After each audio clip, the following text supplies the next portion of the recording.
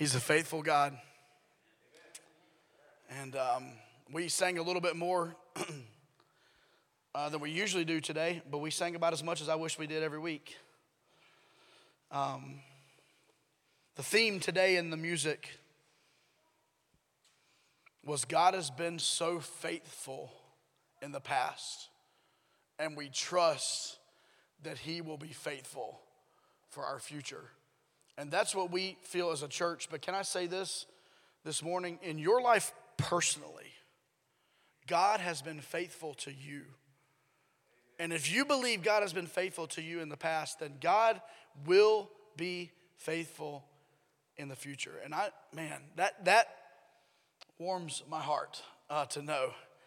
I would like to acknowledge a couple of people before, and when I tell you that I have a short sermon today, now my father is here, and when he used to say that, he was lying. All right? A sneak peek into my world, I'm a huge Duke fan. Every time there would be a Duke game, like on a Wednesday night, and he was doing Wednesday night Bible study, he's like, now, I'm like, Dad, you got to let us out early. Please, Lord, I got to get home. I want to watch the game. And he's like, now, son, and then subconsciously, I feel like he went longer just to make sure no one thought he went shorter. Right, Mom? Don't stick up for him. I'm just kidding. I do appreciate my parents being here. I obviously would not be here if not for my parents. But no, I appreciate their faithfulness in ministry. And they're here with us today, and I'm grateful for that. I'm grateful for a couple of folks that are out walking right now, but Mandy's here. Mandy, would you stand in the back there? Jeff is helping do our walkthrough this morning. And then Aaron and Julia and Sarah, if you guys would stand. Make up our elder leadership of our church. And can we just thank them? Thank you. Thank you. Jeff will be up at the end giving some announcements, and we'll thank him when he does. But I appreciate that. I'm really glad, Mandy. What we just showed here is that while things are going on up here, there's oftentimes other people that are back there doing things that none of us know about. That's exactly what our leaders do, and I appreciate them. And then the last group of people, and this group is not, I'm going to do this. If you were a part of Keystone Church on Charter Membership Sunday, that was January of 2018. All right, if you were a part, Keystone Church is a part of our charter membership. We took the big picture in the front, January of 2018. If you were a part of that, would you stand this morning? If you were a part of that, the OGs. All right, can we give, Sherry, there you go. Give my hand, Justin. Brian's very grateful that you guys clap for him. And I'm really thankful. I'm really thankful. And so today we're celebrating God's goodness. We last week took some time to look back. We used the 12 stones analogy last Sunday to look back on what God had done for us. And that's what the children of Israel did when they crossed over the Jordan River with Joshua leading the way there. That was also the symbolism of the altar there, the story of Elijah and the prophets of Baal. There were those 12 stones. Once again, a reminder of God's power. And we spoke about God's power in our church. And then there was the breastplate that Moses was given the instruction to prepare for Aaron and for the priest. And each of those stones had a name, a specific name of a tribe attached to it. And we talked about the importance of people. And we said this last week, if we ever lose our focus on people, we have lost our focus on our purpose. So today we want to speak a little bit on this subject of pressing forward in faith. Pressing forward in faith. We believe that God brought us here for the long haul at Keystone Church. We believe that God did not plant this church for a blip on the map. We believe that God planted this church for sustainable ministry in this area, wherever that takes us. And that has taken us all over the place. But wherever that takes us. And so we're looking forward and pressing forward in faith today. If you have your Bibles, we're going to be in Philippians, the first chapter of the book of Philippians. This is a letter written by Paul to the church at Philippi. This letter was written, we just finished the book of Colossians and then the book of Philemon. This letter was written around the same time, a prison epistle, while he was in Rome, while he was in bonds. Some believe house arrest, others believe in full imprisonment. It doesn't really matter. He was imprisoned. And he's writing letters to these churches. Now, Philippians is pretty unique because Philippians was a young church. Depending on who you study after, it was between 5 and 10 years old, so a younger church. And this church did not have a ton of problems. Now, I'm not here today to highlight church problems. I am just saying, if you've ever been a part of a church, you know that oftentimes what comes along with church and getting involved in church are church problems, issues. People are crazy. Saved people are crazy. All right, church people are crazy. And oftentimes that comes over time. It comes over years. And sometimes the older a church gets, the more susceptible they are to having major issues to deal with inside the church. And so that typically doesn't happen early on. And so I can say, thank God that our church, while we're not perfect, our church, while we are not, while everybody in this church is not 100% of everything they ought to be, starting with its lead pastor, I can say that for 5 years, we haven't had issues. We haven't had like crazy church fights and struggles. And similarly here in the book of Philippians, Paul spends many of his letters in the New Testament correcting serious issues. The church in Corinth had inbreeding going on. The church at Corinth had horrific things that you couldn't even imagine, that I won't even speak about this morning, that he corrected. But in Philippians, it's a young church, and there aren't too many crazy problems. Thank the Lord. And so it's with that backdrop that I want us to understand today's encouragement from Paul and my encouragement to our church. Verse 27 says this, Philippians chapter 1, verse 27, only let your conduct be worthy of the gospel of Christ, so that whether I come and see you or am absent, I may hear of your affairs, that you stand fast in one spirit, with one mind, striving together for the faith of the gospel. God, would you speak through your word? Holy Spirit, would you guide my thoughts and guide my words, and would you encourage us today from your word? It's in Jesus' name we pray. Amen. I want to give you 3 truths from this text, one of my favorite all-time verses of Scripture this morning. I want to give you 3 truths that I believe will help change your life, and if we put it in context of the church, how it could change our church. I want us to see, first of all, this morning, to live, the instruction is to live in the grace of the gospel. To live in the grace of the gospel. Look at the beginning of the verse that the text from this morning. Only let your conduct be worthy of the gospel of Christ. If I may this morning, that makes me a little nervous. Only let your conduct be worthy of the gospel of Christ. I know what the gospel cost. I know what Jesus had to do. I know the price that he paid. I know the sinner that I was. I mean, I know the sinner that some of you were.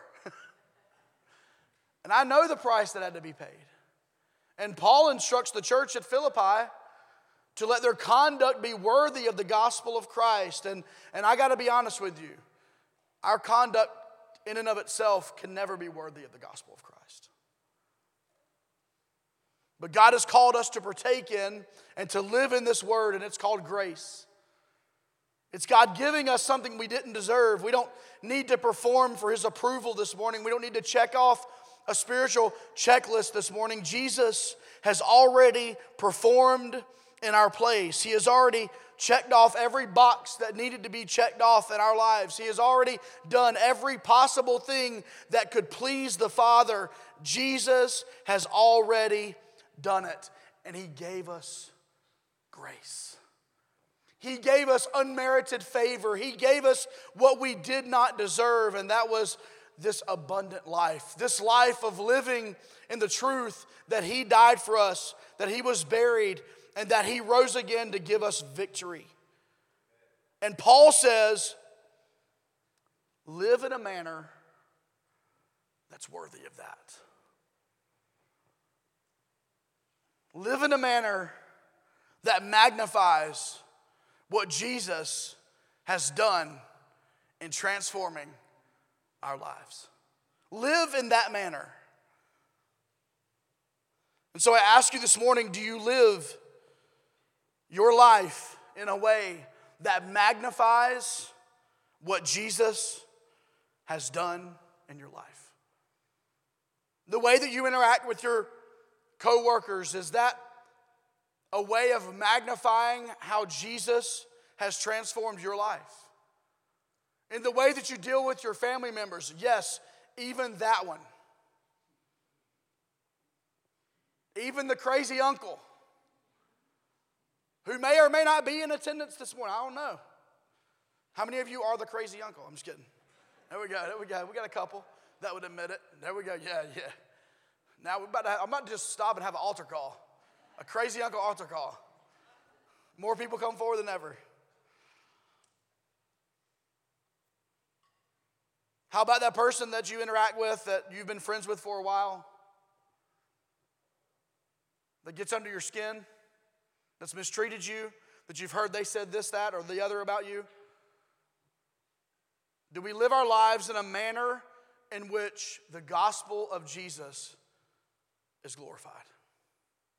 And as a church, I pray that we would be a church 100% committed this morning to living our lives in a manner that's worthy of the gospel of Jesus Christ. You say, what's the possibility here? What could we do? What would be what way in which we would not do this? Well, Paul addresses it in Romans 6, in the first two verses. He speaks of abusing the grace of God, and he says in verse 1, what shall we say then? Shall we continue in sin that grace may abound? Certainly not. How shall we who died to sin live any longer in it? In fact, Romans chapter 5, Paul highlights the beautiful unmerited grace of God. And he speaks to the fact that we were all sinners, verse 12, because of Adam. He speaks in verse 8 of Jesus coming and God showcasing his love through Jesus. He speaks all of chapter 5 of the beautiful grace of God through Jesus. And then he says in chapter 6, hold on a minute. Don't you take that grace and make it your get out of hell free card. Don't you take that grace and live like hell and think you're going to heaven. Don't you take that grace. Don't you do it. I worked the word hell into the sermon, Karen. I told you I was going to do it at the beginning. Don't live like the devil and claim the grace of Jesus. That's what Paul says.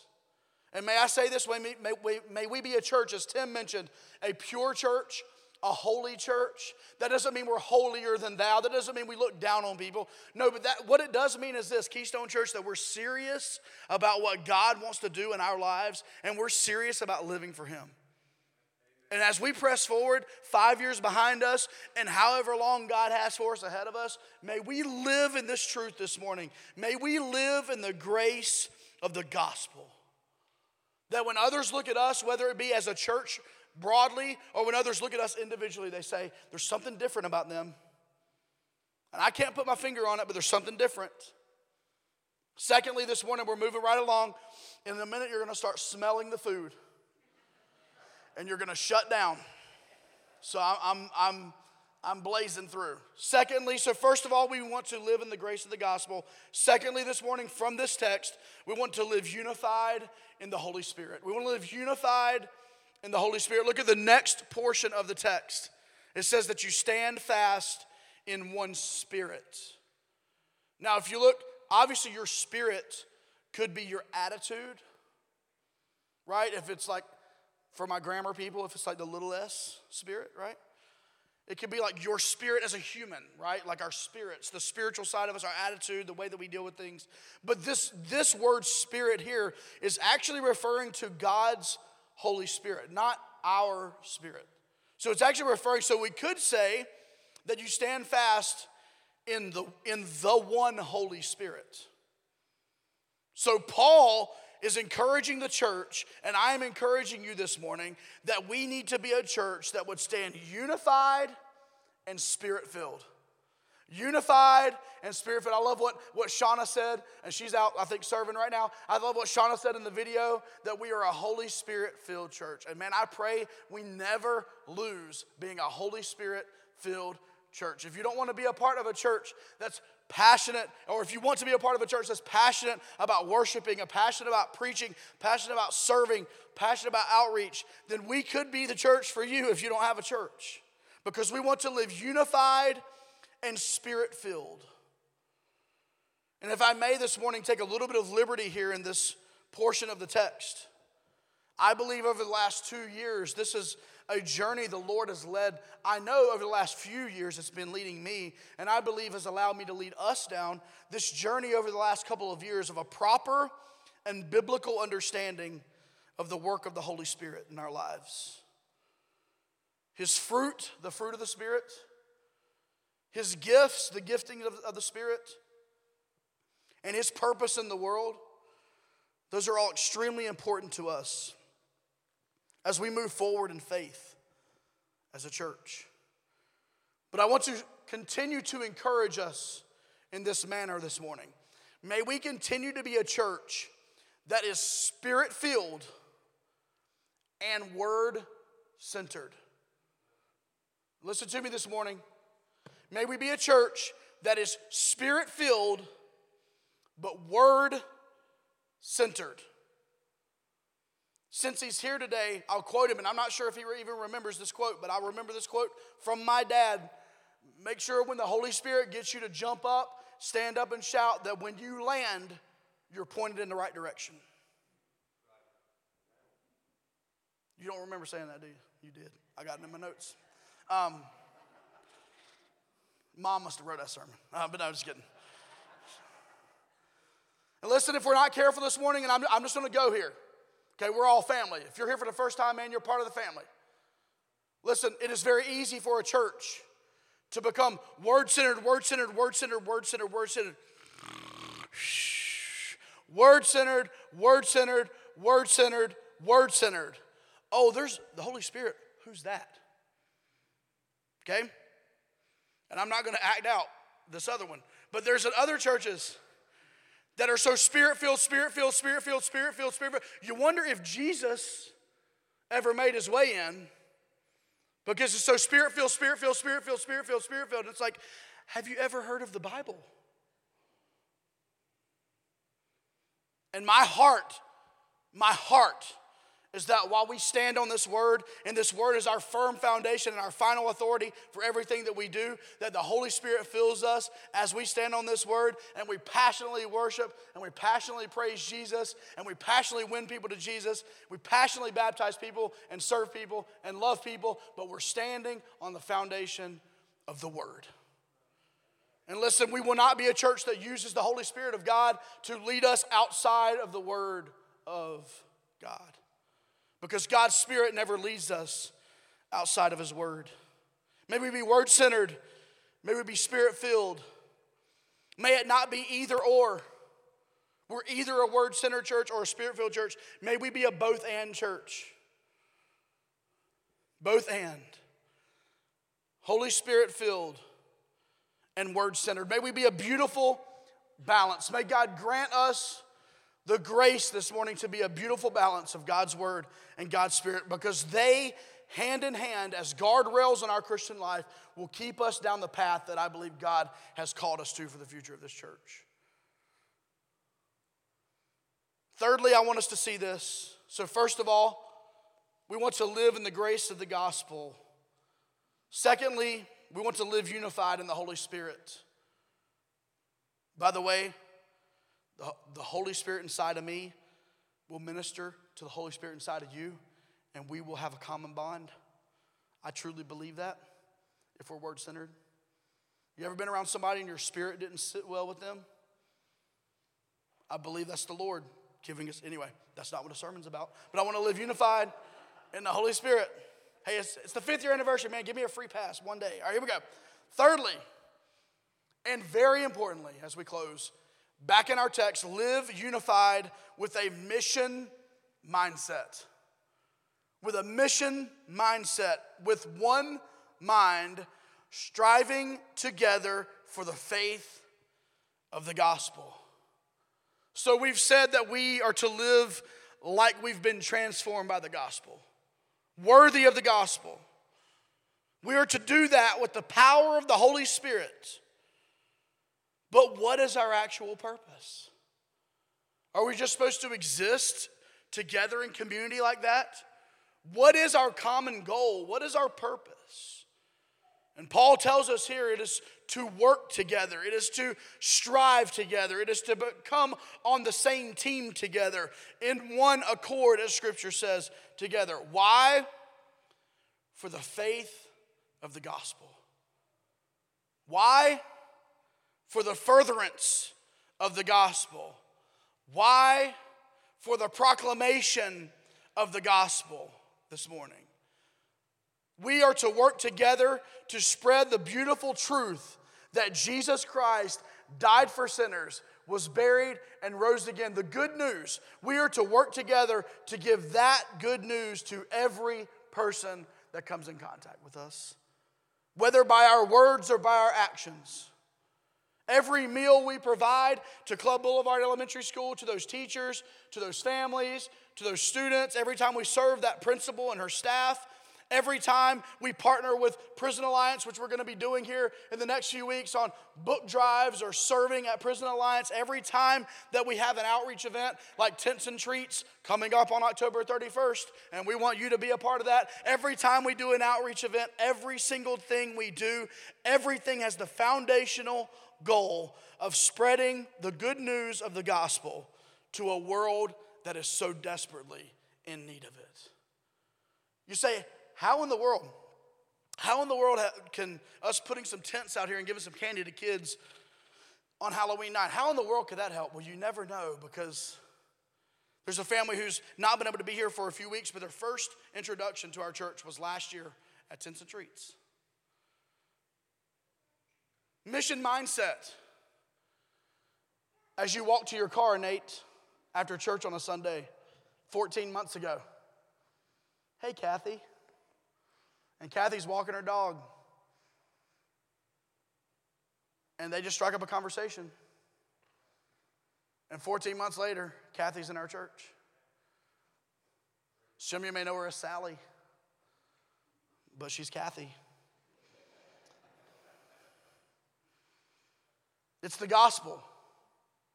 It's the purpose. And it may not be directly. We may not say, here's your kid's candy, you're going to hell if you don't receive Jesus. That's not the way we do it. And it may be a relationship building. It may be over time and over time and over time.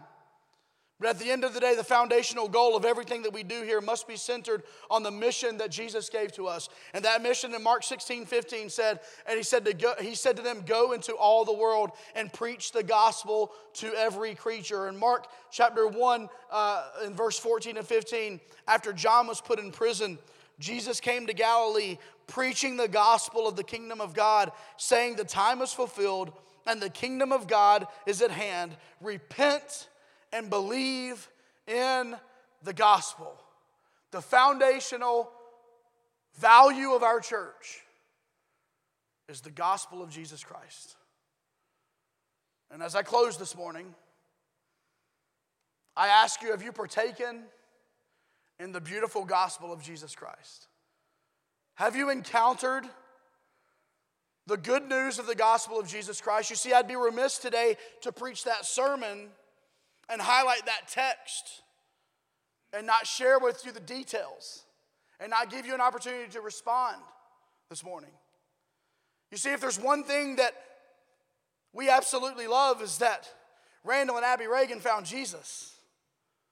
It's that Blair McGloon, who couldn't be here today because she had a death in the family unexpectedly a month ago, trusted Jesus. It's that many of your kids have been baptized here. It's that Laura Murphy was baptized here. It's that Cody was baptized, not here, in the lake. Ain't that right, Cody? That was a real baptism, bro. Listen, it's all about the gospel. And what is the gospel? It's good news, but it starts with bad news.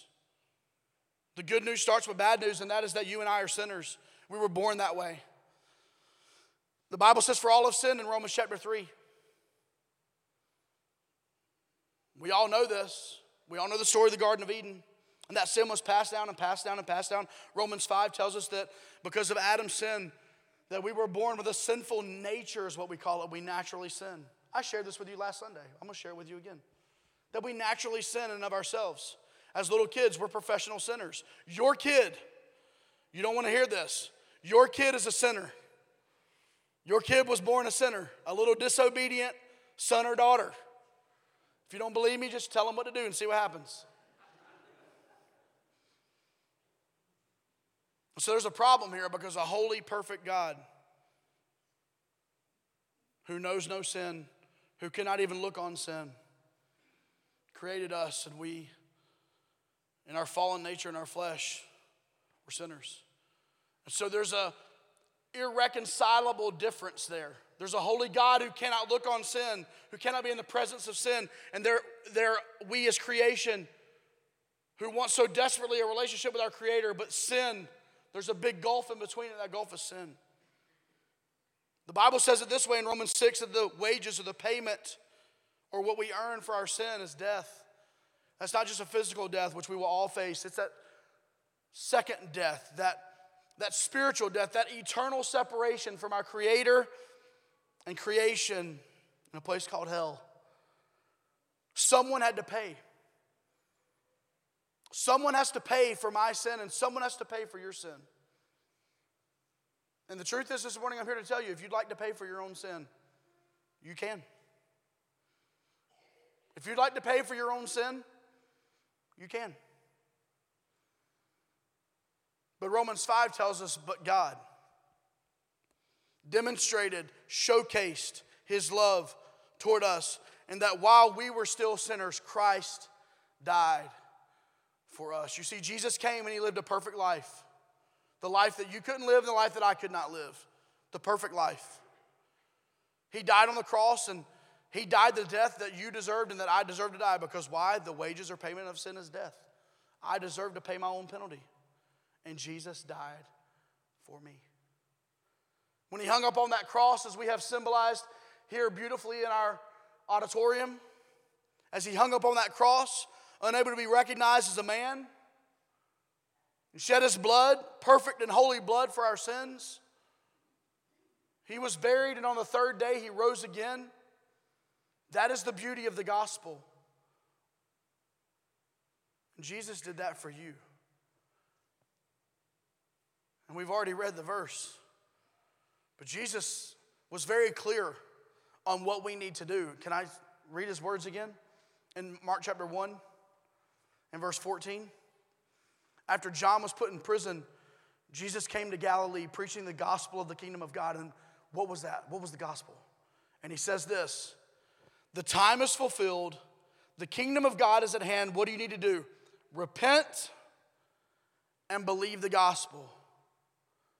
You need to change your mind and your heart. Some of you have been trusting, you may not word it this way, but you've been trusting in being a good person, living a good life, your rights outweighing your wrongs, donating to charity, volunteering in the community. You've been trusting all these good things, and those are good things.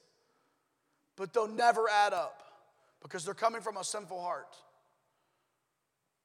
And we're trusting in those things and those actions. And Jesus said we must repent of those things. We must turn from those things. All those things that we are trusting in for a relationship with God, we must repent and we must believe. We must believe on the name of the Son of God, Jesus. We must believe in Jesus and Jesus only. He wants to save you. He wants to redeem you. He wants to buy you back. Here's what he wants to do. The gulf, the vast gulf between creation, us, and Creator, Jesus wants to bridge that gap for you. He did it for me. He's done it for many people in this room. You know what we had to do? We were going our own way. We were living our own life, doing our good deeds. We had to repent. And we had to believe. We had to believe. And I ask you this morning, have you believed in Jesus? Or are you still holding on to how good you can be? The works you can do. The fact that you were raised in church. The fact that you memorized verses in Sunday school. The fact that you know what brother and sister means and you speak Christianese fluently. What are you trusting in?